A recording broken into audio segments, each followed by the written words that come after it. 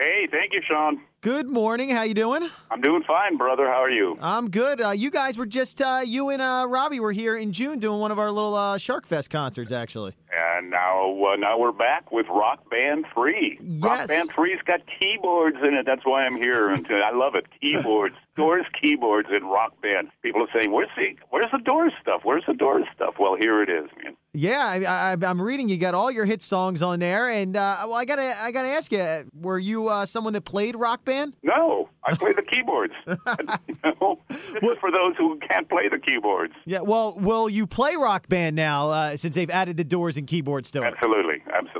Nice. Well, it's a whole nother, form of media for people to be introduced to the Doors now at a younger age. Yeah, I like it. I like the fact that a 12-year-old can actually listen to the Doors and try to play Doors stuff. I want to hear Riders on the Storm and some little 12-year-old guy going, leedle, leedle, leedle, leedle, leedle, leedle, leedle, leedle. That's going to be hard. You made all this great music, and you guys are legendary, and here you are in 2010. The Doors' legacy is still there. It's now on a video game. Do you ever see this? You ever expect this? Yeah, absolutely. Okay. Why not?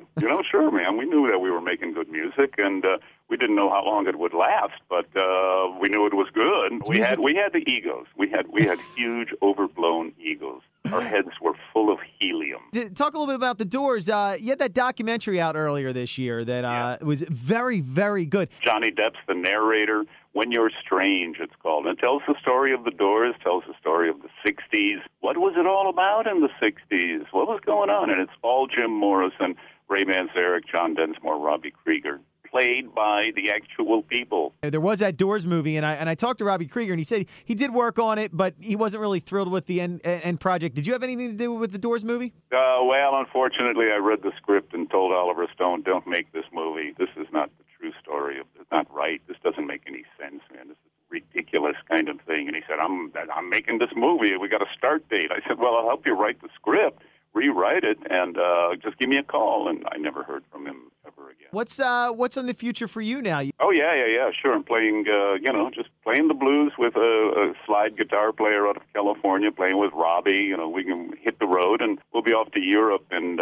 Mexico. We're off to Mexico in the middle of February, something like that. And, there's always something going on. I play with a poet, Michael McClure, beatnik, and friend of Jim Morrison. And wait a minute, the Doors live in Vancouver is coming out in about 2-3 weeks. Long Thought Lost tapes live in Vancouver, playing with Albert King, the blues man, Robbie Krieger, Albert King playing the blues together, Jim Morrison singing the blues live in Vancouver. It's really cool, man. Really a cool CD.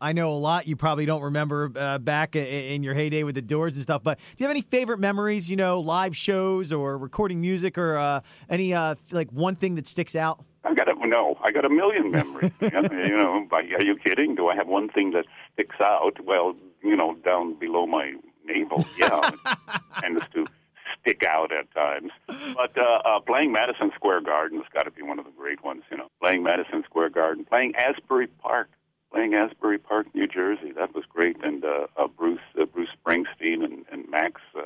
And I think the whole E Street Band came down. And before they were the E Street Band, while they were still young pups. And that was great. It was rioting. The Jersey fans were just attacking the stage, and cops were there. Security. They were on the stage. They were being thrown off the stage. It was madness going on. It was chaos. I don't know that goes on anymore. People don't attack the stage the way kids in the 60s used to. And they were mad. So that's one of my favorites. And then walking on the beach with Jim Morrison, talking about philosophy, talking about why are we on planet Earth? Where do we come from? Where are we going? And what are we doing here? Walking along, watching the sunset. And, of course, we're talking about Rock Band 3, which is in stores right now. It's in stores. You can pick it up. You can actually download 3 songs from the Doors free right now. And there's for free. free. That's correct, man. 3 for free. Touch Me, Riders on the Storm, Break On Through. That's great. Other songs on here, Love Me Two Times, Peace Frog, People Are Strange, Roadhouse Blues. The video game is opened up by Break On Through, which is great. And it's awesome that the Doors music is living on and it's being introduced to a whole nother generation. I love it, man. I love the fact that the technology just keeps expanding and opening the doors of perception. Anything you're listening to today? Anything turns you on? Yeah, you know what? I listen to electronic created stuff. I like the Chemical Brothers. It's one of my favorites. Appreciate you taking some time out of your day to talk to me. My pleasure. About Rock Band 3 in stores now with all the Doors song. It has keyboards now, which makes you happy. Yes, indeed. Ray, thank you so much, man. Take care. Great talking to you. All right, dude. Take care.